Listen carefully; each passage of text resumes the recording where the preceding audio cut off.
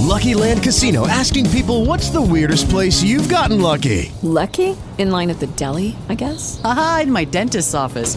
More than once, actually. Do I have to say? Yes, you do. In the car before my kids' PTA meeting. Really? Yes. Excuse me, what's the weirdest place you've gotten lucky? I never win and tell. Well, there you have it. You can get lucky anywhere, playing at LuckyLandSlots.com. Play for free right now. Are you feeling lucky? No purchase necessary. Void where prohibited by law. 18 plus. Terms and conditions apply. See website for details.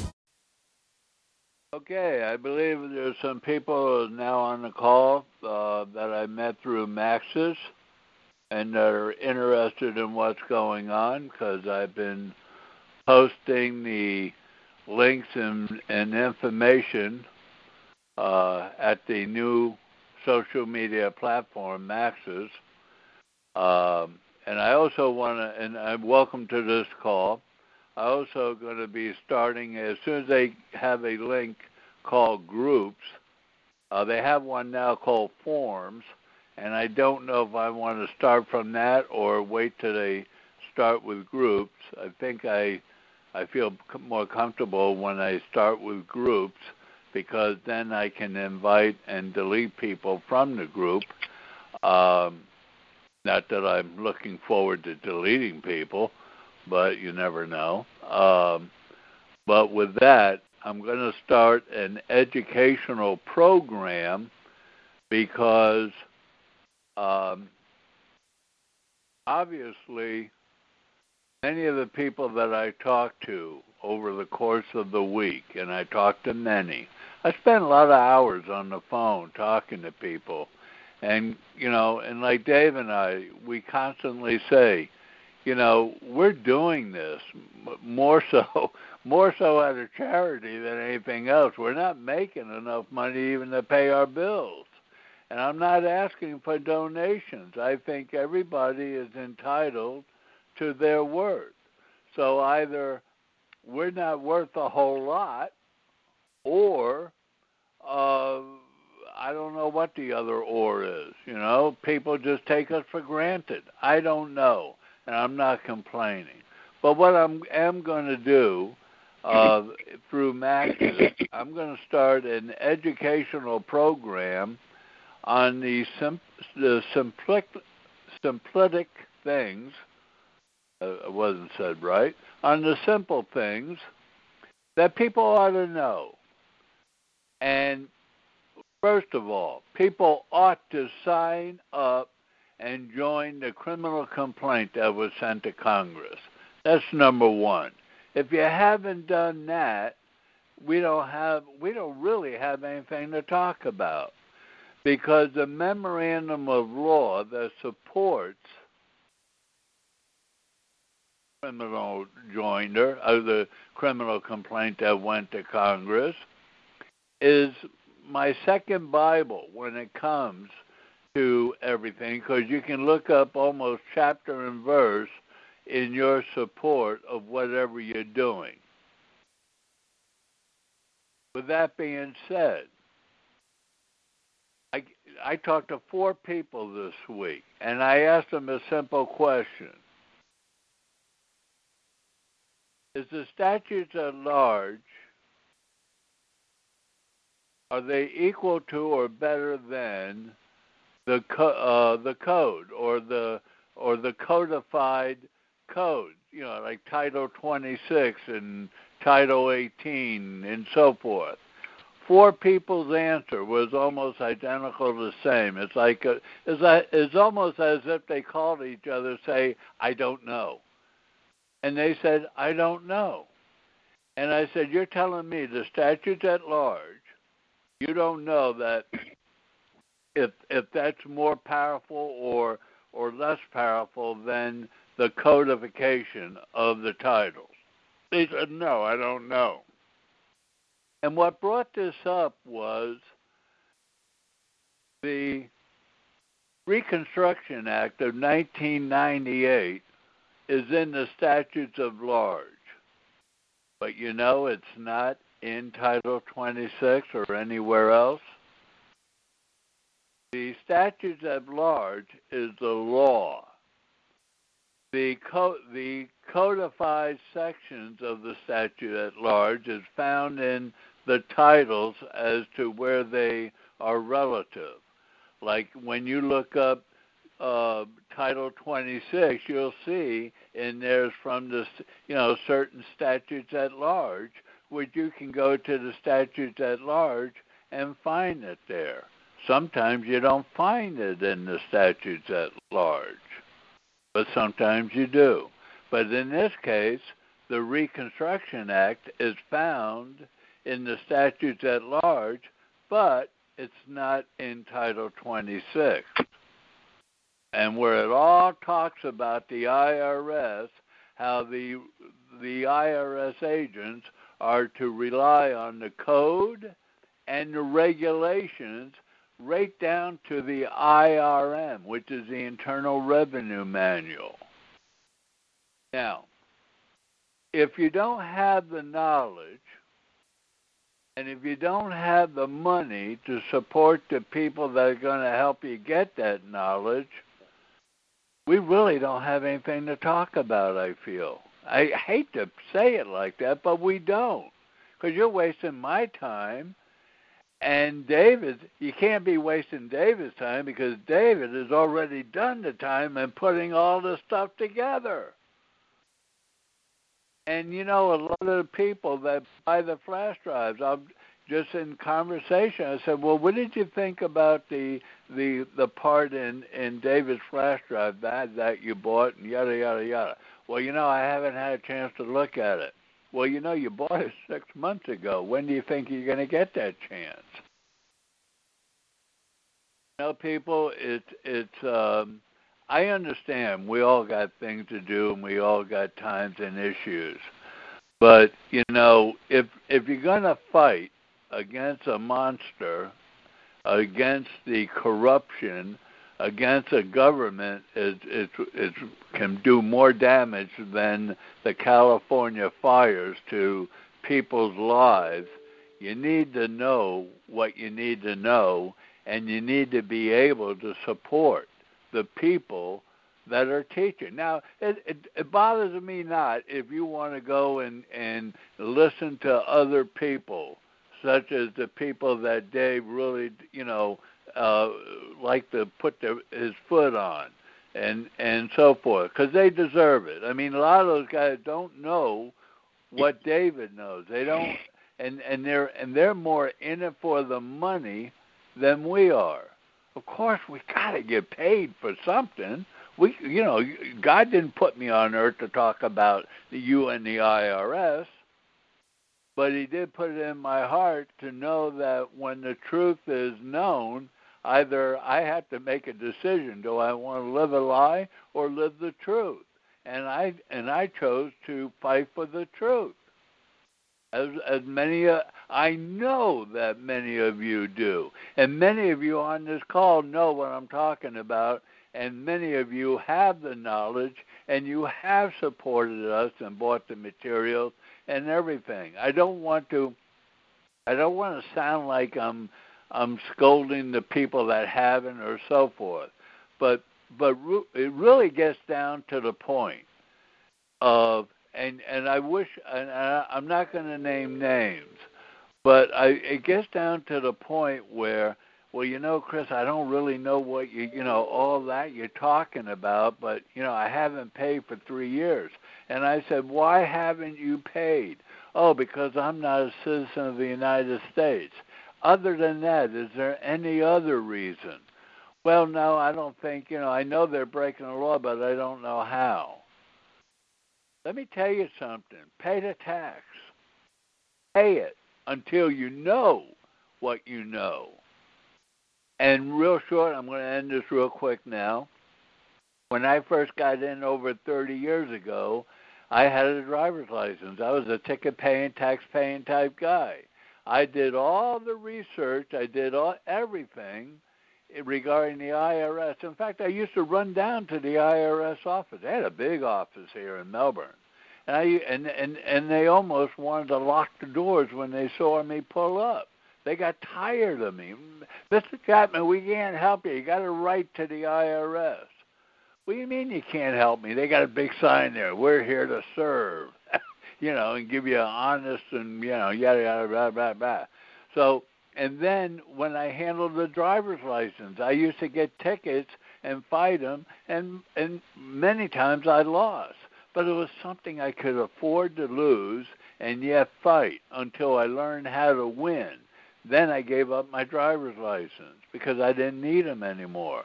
But I do have a driver's license, for those who want to know, only because my family won't let my grandchildren ride in the car with me when I'm driving, and family is much more important to me than, I drive without a driver's license, because I still beat the tickets.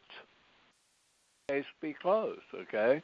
Just because I have a driver's license doesn't mean I'm giving up anything, right? So with that being said, the reason for my attitude and my dogma, I guess, or my sincere belief that you gotta have the knowledge.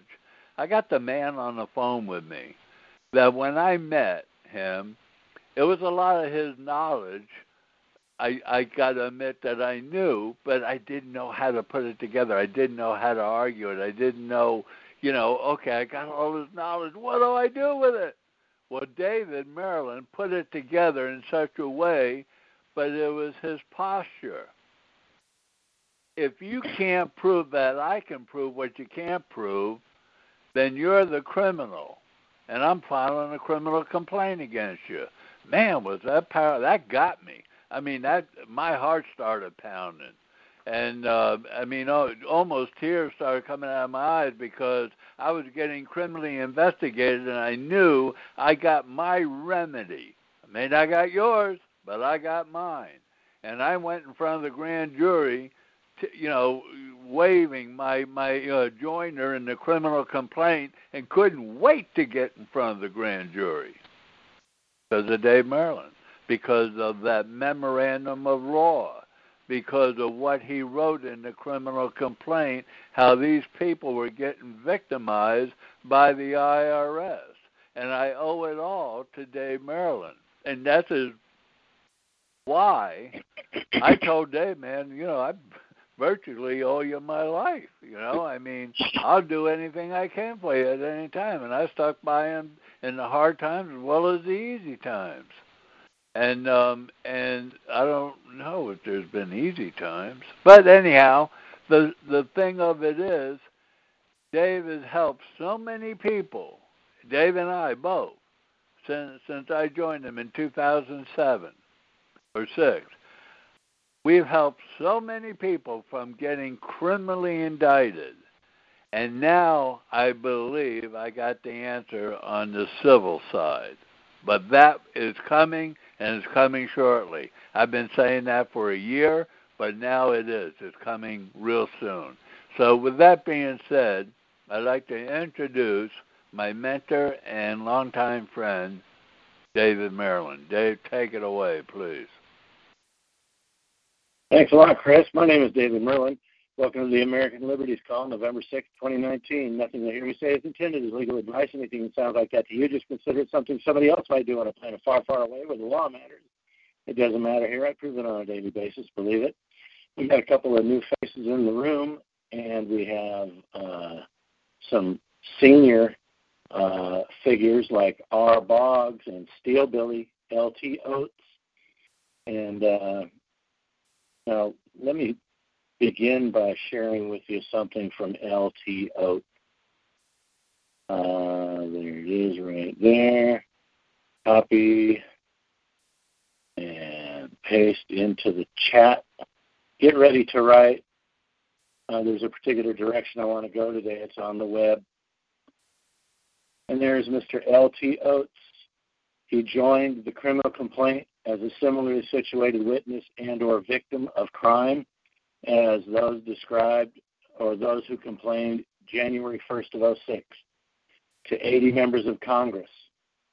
That was me and like 5 other co-complainants.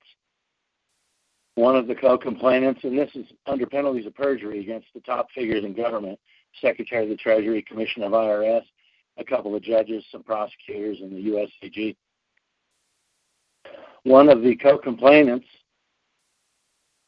on New Year's Day of '06 had been a self-employed accountant for 33 years and an enrolled agent to the IRS for 33 years, meaning he took courses every year to maintain certification so he could represent people at audits or in tax court.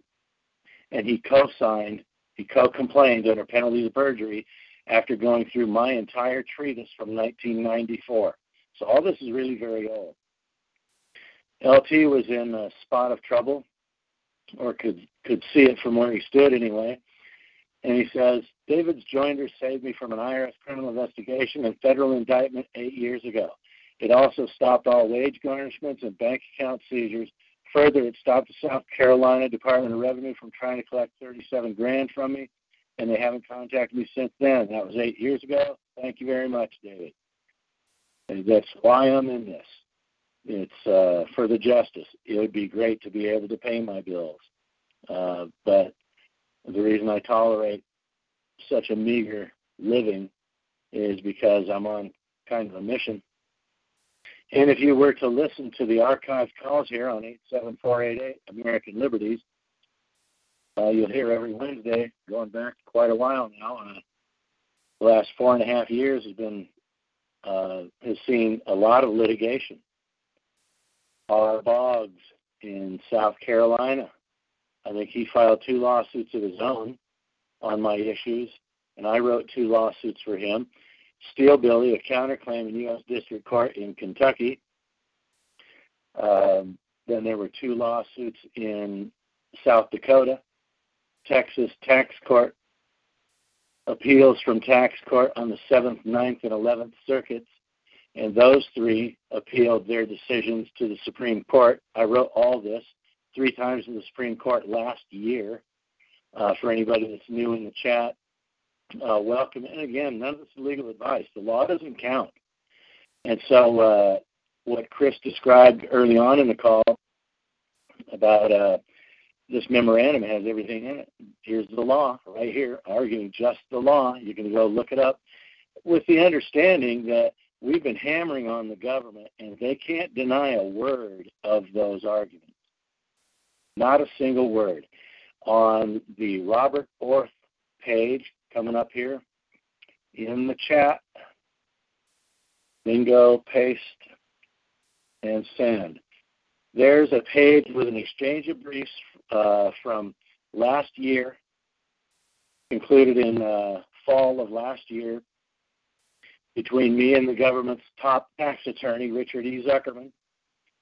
And there's your proof that they can't even talk about these arguments when, in fact, they've had them for over 26 years, and they're not on the IRS's frivolous argument list.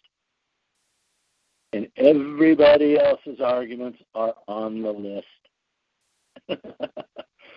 So I figured out a whole lot about which statutes to argue and how to argue them and what Supreme Court cases to cite in support of how I interpret statute. So my feet are on the ground, and I'm arguing just controlling statutes, and they can't talk to you about them. So I've taken what I do way farther than anybody else. They go to court and they get a memorandum against them. The government can't brief against me because these issues are exactly what the law says. And I've posted as an exhibit on the board here a letter from IRS Criminal Investigations Division, Denver, to a man who took my stuff and beat up the IRS with it. They had him in a criminal investigation, and he got a letter from the special agent in charge. You are no longer the subject of a criminal investigation by our office regarding your federal tax liability. Representatives of other IRS functions, either exam or collection, may contact you in the future to address issues regarding unfiled tax returns and or unpaid taxes. So we just killed the tendency to indict the guy with my findings. He did all the work. but he's a co-complainant. He filed an affidavit of joinder through Chris's office and became a co-complainant to the New Year's of '06 congressional complaint and briefing. It became his complaint, and he ran off a bunch of copies of it and served it on everybody down at that office. And along with the 3 trips to the Supreme Court last year, it sounds like we're actually making waves.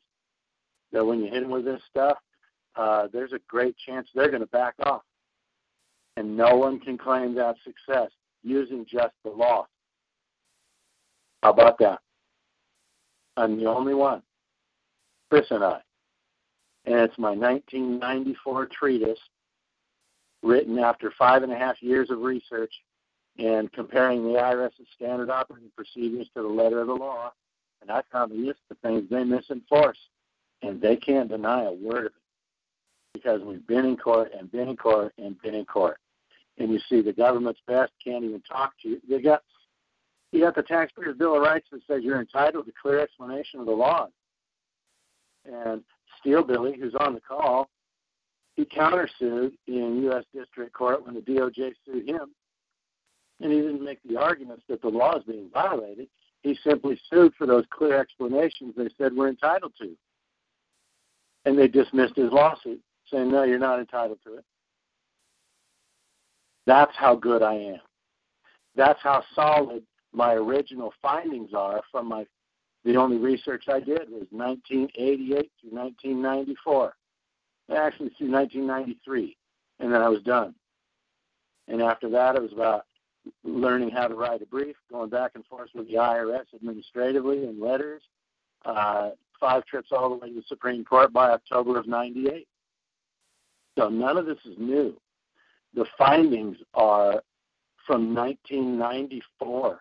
January of '94, I started to write my treatise. And I was done in a couple months. I reformulated that treatise, the same findings, but newly written and briefed for the New Year's of '06 criminal complaint to Congress. In the chat, here's the page containing the information about how to become a co-complainant. Study the work on wevgov.com. And if you come away from my YouTube channel and wevgov.com with the firm belief that they're depriving of Section 83 when they tax your paycheck in amounts that constitute only the value of your labor, if you feel that citizens of the U.S. are only named in regulation, I've already got a criminal complaint with 80 members of Congress, so you don't have to write one of those. It's fully briefed and supported, so you don't have to write another brief. And you just file an affidavit of joinder as instructed at the bottom of that page and send it off to Chris, and he'll serve the right members of Congress and mail you back a certificate of service. And now you're a co-complainant with a posture that's offensive, confident. It comes from knowledge that the law protects you and that they know about it. They can't even write a brief against me on the 7th Circuit last year when they've had the arguments for over 26 years. You got to spare me. So my confidence comes from my ability to interpret those statutes. I can read tax law. It didn't intimidate me. But now you have the benefit of seeing how we've gone back and forth and back and forth and back and forth with the government from coast to coast in a bunch of places. They can't get to the bottom of these brief conclusions. Number one, Social Security has never been written to apply to citizens of the United States, and that's what you say I am. Number two, that leaves just Chapter 1 of the tax code, the graduated income tax, and it doesn't even name a subject of the tax like Social Security chapters do. In fact, you had to write a regulation, 26 CFR 1.1-1, to make me liable. You can't do that with a regulation because the 16th Amendment says Congress can only collect this tax. It has to be a statute, not a regulation. Oh, yeah. Oh, servant breath. And lastly, if I was subject to the tax code, it doesn't even fair market value of labor. How did Section 83 operate in your conclusion? I owe a tax on my pay. They can't even talk to you about it, and yet it explains how to tax the entire workforce. There's the federal income taxation page of wevgov.com in the chat. It'll take you right there. So the statute that explains how to tax you that we all have to comply with, that includes the IRS, is a secret. And they'll penalize you thousands of dollars for asking. That's how powerful these conclusions are. Section 83 provides a mechanism to calculate your cost, and they don't consider it. They take you straight to gross income. That's profit. But what about my cost? They won't talk about it, and you can't have it, and you better not ask them. So we have them to exactly that point. And it only helps you in criminal cases. They don't want this in front of a tax criminal jury. And so we've succeeded in shutting down IRS criminal investigations. Students, co-complainants have succeeded on their own without Chris and I, shutting down a criminal investigation. And maybe a grand jury. Chris was the first one to nullify a grand jury in January of 2007. So there. And he and I have helped a bunch of people since. So I've got the good, and you benefit. You have the benefit of seeing that the government runs from these provisions instead of out briefing me. And one of them happens to explain how to tax the entire workforce. And they're going to talk about it. So I've been pursuing the obvious protections I found in the law. They can't deny a word of it, and they aren't going to talk to you about it. So don't do an end zone dance. If you're not confident in this, it's worth the money to pay the IRS to keep them out of your lives. And on top of that, start a home business. Get your kids involved. Teach them how to be an entrepreneur. Start some business at home and gather a bunch of deductions that H.R. Block says you'll be permitted to take. You can write off 1,500 square feet of your home as a business expense, a cost of doing business. Section 212 of the tax code. In the case of an individual, there shall be allowed as a deduction all ordinary and necessary expenses paid or incurred in the production or collection of income. That's where your deductions are going to accumulate to the greatest amount. Other than that, it's worth it just to keep them out of your lives. So here am I with all these tools, and I still preach caution. Pete Henderson knows his book lands people in prison. He still sells his book. I'm the opposite of the tax honesty movement because I'm honest. And then there's that whole learning curve thing that I enjoy over them. They're locked in the ignorance of the law school, and I'm over here cracking the whip on a whole bunch of really neat stuff. But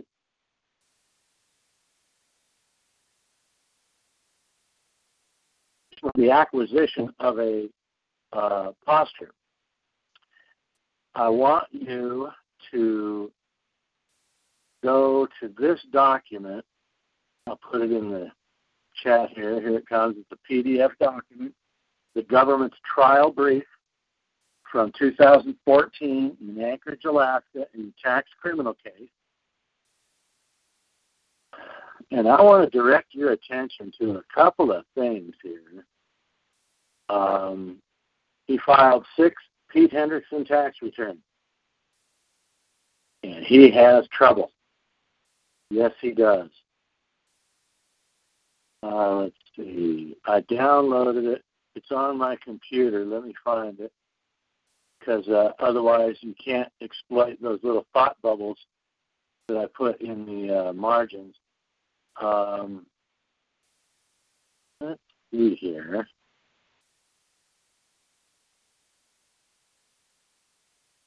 Well,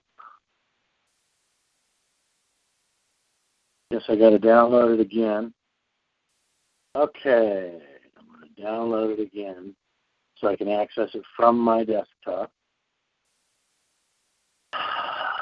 And what you find here is he filed a bunch of Pete Hendrickson tax returns, filing false tax returns and failure to file.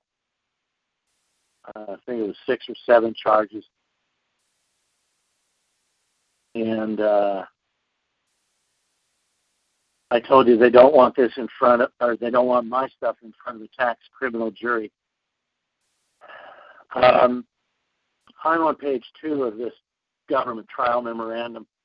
Statement of fact, defendant James R. Back has been employed for over 30 years by Alyeska Pipeline Service Company as a pipeline technician. Alyeska personal records to be offered at trial will establish that the defendant earned the following wages. They didn't say income. He earned the following wages during the prosecution years. This man was making very nice money. More than, what does that add up to? About $14,000 a month. So $20,000 contributions to his 401k. And he threw it all to the wind for the sake of Pete Hendrickson. Count 1, filing false return 2006. Look at the second paragraph. This return, the false return, claimed that Back had earned 0 wages in 2006 and demanded a refund of withholdings in the amount of $38,000. Thus included the federal tax that had been withheld and paid over the U.S. Treasury by Alyeska from payroll taxation, as well as the Social Security and Medicare taxes withheld. And in May of 2008, the IRS issued a refund check to Back in the amount of $33,000. He endorsed the check, deposited it in his E-Trade account that he used for checking. Count 2, same thing. And he got a refund. Let's see. Bottom of page 4.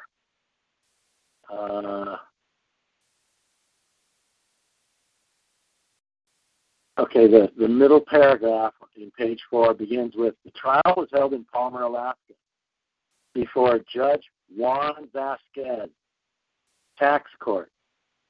Next paragraph says, the judge informed Back that he was wrong and that his arguments were frivolous. The judge issued an opinion holding that Back's arguments were frivolous. This is in 2011. This is after the damage was done. He filed these false tax returns, according to the government, of course, qualifier there, before that tax court thing. So it's not a fact that's relevant, the fact he went to tax court. Because this is about tax returns he filed before he went to tax court and learned that his arguments were frivolous. Now, I'm on count 3, filing false tax returns, and that's on page 5 of 24. The defendant filed a timely 2008 Form 1040, April of 2009. He again reported 0 wages. The 1040 is not for reporting wages. It's for reporting gross income from whatever source derived. They're using the term wages. Why aren't they using the term income? It's not about wages. It's about income. It's not a wage tax. It's an income tax. He again reported 0 wages and demanded a refund to include all whatever blah. The IRS issued a refund check. At the end of the year 2008, the balance in his account was $133,000. Scrolling, count 6.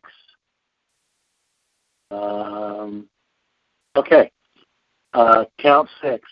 Defendant failed to file a Form 1040 for 2011 despite earning $138,000 wages or income. It just says dollars. So they abandoned wages, too. So the language is loose in this memorandum. In an account application with E-Trade dated March 2012, just before the 2011 return was due, Back acknowledged that he was employed by Alaska Pipeline, that he earned annual income. There's no quotation marks around the word income. So they're using income now and going back to dollar figures of between $100,000 and $200,000. That his liquid net worth was $500,000 to $1 million. That his total net worth was $500,000 to $1 million. That he was a U.S. citizen, and that his country of legal residence was the United States. Okay.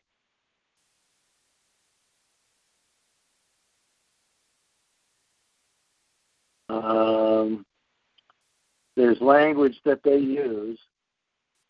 He says he's a citizen and that he's not required to file. That's what I was looking for in all this. He tells them that he didn't have any duties or that it wasn't income. Well, that's the definition of innocent. If you don't believe you have a duty, you're not guilty. And they tell you that in this memorandum beginning on page 6. The elements of the crime. The indictment charges the defendant with 3 counts of subscribing material false tax return, 7206. In order for the defendant to be found guilty of that charge, the government must prove each of the following elements beyond a reasonable doubt. I'm on page 7 of 24. Bottom of the page, that jury instruction. First, that the defendant made and signed a tax return for the years 2006, 7, and 8 that he knew contained false information as to a material matter. Does he believe that his wages are gross income?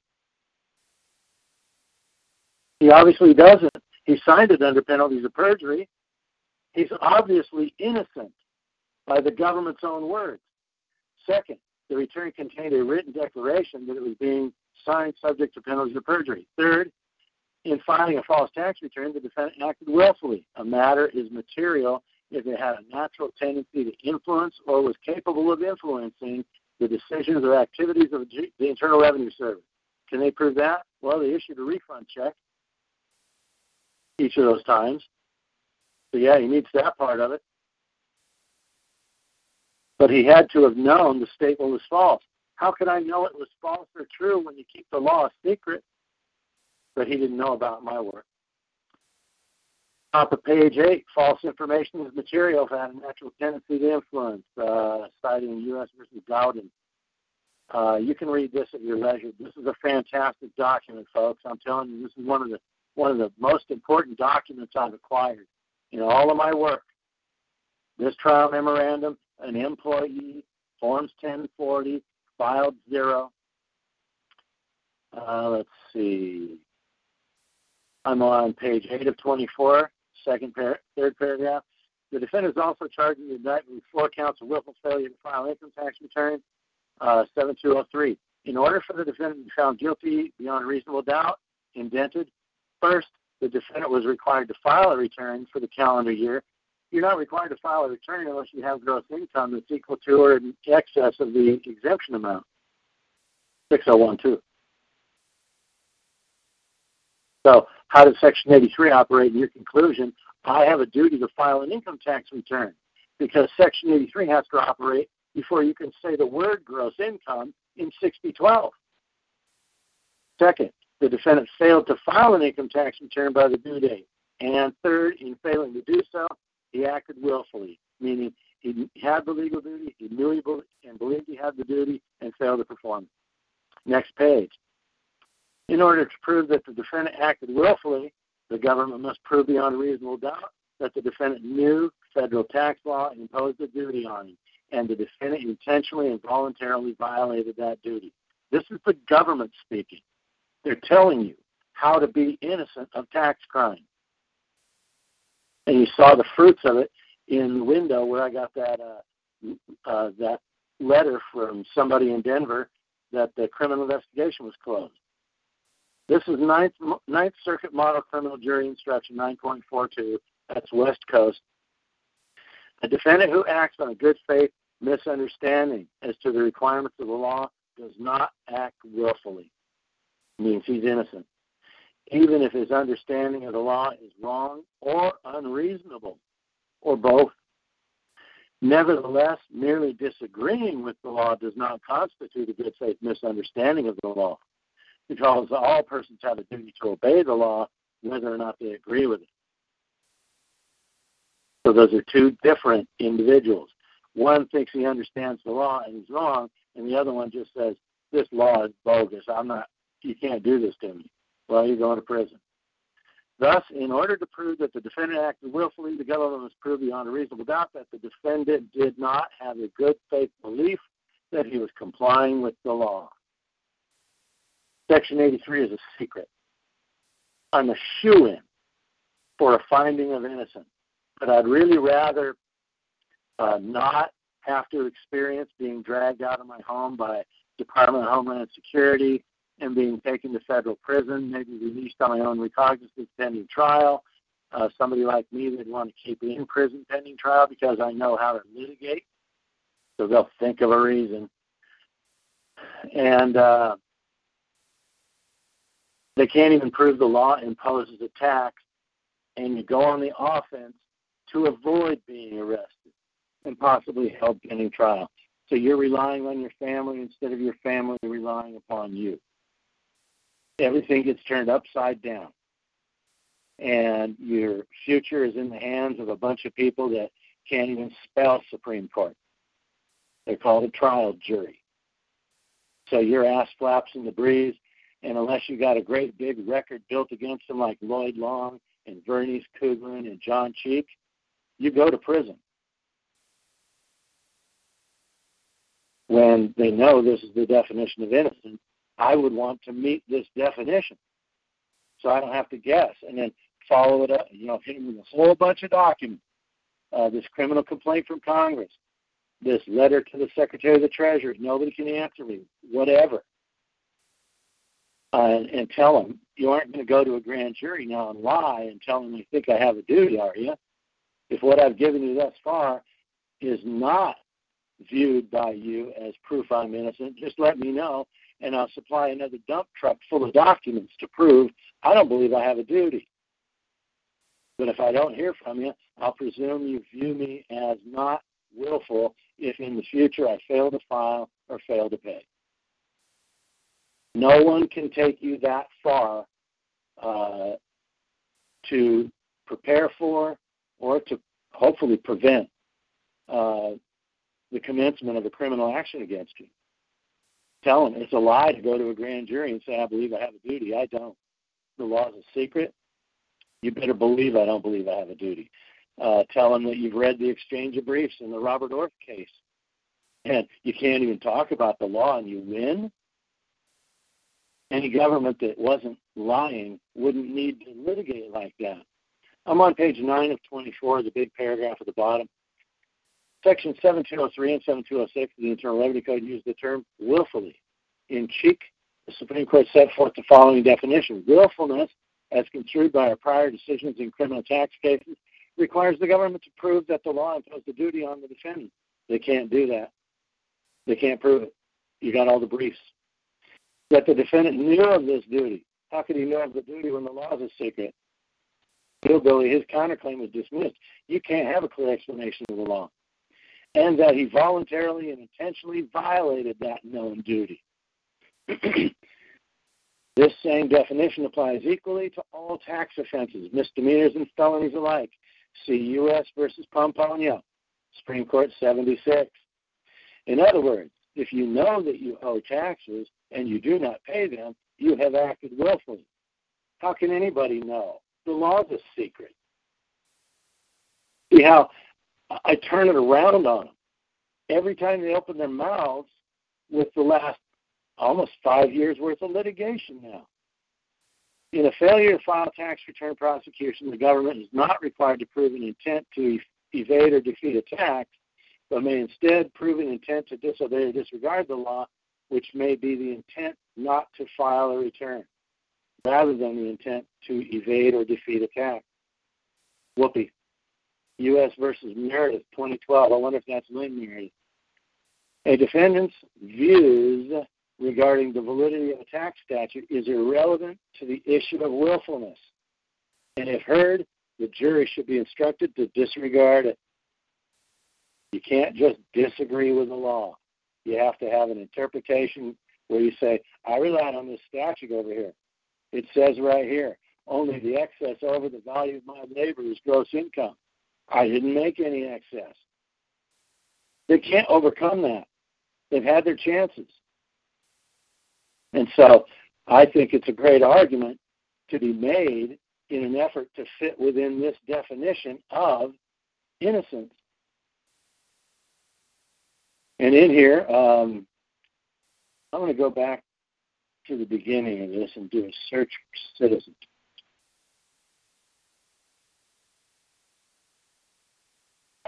That he was a U.S. citizen.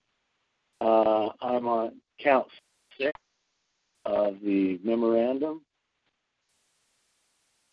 Let's see. And his legal residence is in the United States. They usually loosely use the word income or wages as if they're interchangeable, when in fact you don't have to file a tax return unless you receive gross income. And that's what a 1040 is for, is to report gross income. Because there's no line on a 1040 EZ where you can deduct your costs. Once you report as gross income your wages, you can't revisit Section 83. You have to go to Section 83 first, or you lose Section 83. So anyway, wonderful document, definition of innocence. And going back to the topic that I wanted to bring up was how very invaluable it is to be a co-complainant on the New Year's of 2006 criminal complaint to 80 members of Congress. Here's a link to that page again. It's invaluable, because then you'll have my 180-page submission to Congress, which included a 58-page memorandum, 33-page criminal complaint, I think a 9-page abstract of primary claims, 8-page certificate of service, 7-page table of authorities, 12-page notarized cover letter with a couple of its own exhibits, and you just print off copies of that and serve it on them with a cover letter that says, I think I'm violating the law to report as gross income the value of my labor. No one else can take you there. Nobody else. And you just saw the definition of innocence. Fantastic. That's what we do with these findings. We try to make that definition sound like, hey, they're describing that person who complained to Congress. Yeah, that's what they're doing, all right. They don't believe they have a duty. They built a record. The government can't refute a word of it. They have a good faith misunderstanding of the law that we can't even disprove. Well, then stop calling it a misunderstanding, servant breath, right? And we go in circles. And so I don't do liens and levies because success is so fleeting. Once in a while, you'll get a levy lifted or a lien released or quashed. And but we have seen the fruits in the form of terminating an IRS criminal investigation or nullifying a tax grand jury. And, the truth be praised, there's a lot of it in that fact that Chappie and I have seen a bunch of people identically situated to people that went to prison. And the only difference between them who did not go to prison and the people who did was the free people's subscription to my conclusions and diligent service of those conclusions upon public servants that might otherwise formulate criminal charges. So that's what we do. And now you have the memorandum right from the government that says, yeah, that's the way to prove your innocence, all right. And we're doing it in spades with civil suits over here, civil suits over there, 3 appeals to the Supreme Court last year from 3 circuits. And they can't even talk to you about the case. On the joinder page, the instructions on how to file the joinder are at the bottom of the page. Read the page, then follow those instructions if you want to be a co-complainant that says, I think they are stealing. They name citizens of the U.S. in regulation only, and they're violating Section 83 to tax the value of labor. If you're comfortable making that allegation, you don't need to write your own criminal complaint. There's one waiting for you to piggyback on top of it and start serving on public servant with the knowledge in the briefs right in your own hand from the Robert Orth case that they can't even talk to you about it. And the only place you're going to win is to prevent criminal charges. They'll still come after your money. So I don't claim for one bit that this is going to stop them from trying to get your money. However, you can see why they don't want what I do in front of a tax criminal jury. With all that having been said, near the top of the hour, it's been my pleasure and my privilege. Thanks, everybody, for showing up and sharing your Wednesdays with Chris and I. And to the newcomers on the call, you're welcome back anytime on Saturdays at noon Pacific, 3 o'clock Eastern. Saturdays here on TalkShoe on 59615. 59615. That's my channel. The show is called No Confidence, and I'm there to chat. I usually don't record the calls, but Saturday at noon, get the lowdown a few things that you're not going to hear from anybody else. I can guarantee you that much. Back to you, Chris. Okay. Thank you, Grateful. All right. Well, thank you. That was a good call. And also, I'm going to put my link to Max's, and people can sign up. It's a free sign up. You actually, it's free, and you can save on your typical shopping and everything. And I know a lot of people don't go out of the way to save money. But, we got 3 levels, 10, 30, and 50. And even if you came in at the $50 level, you can save more than what you pay.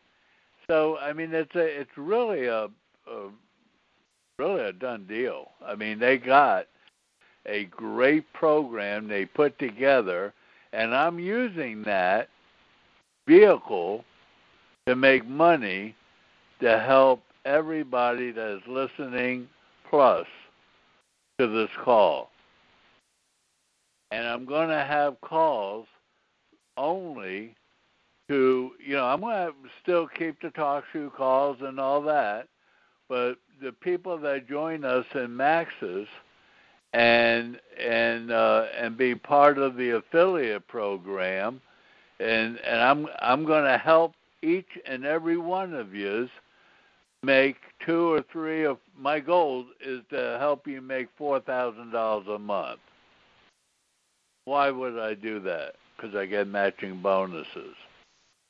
And when I teach you to teach others to make that amount of money, you get matching bonuses off of the people that you personally enroll. Now, I know darn well everybody on this call knows 4 people that have the same feeling, gut feeling, for the IRS that you do. There's no doubt in my mind. The question is, are you willing to step up to the plate and do something about it?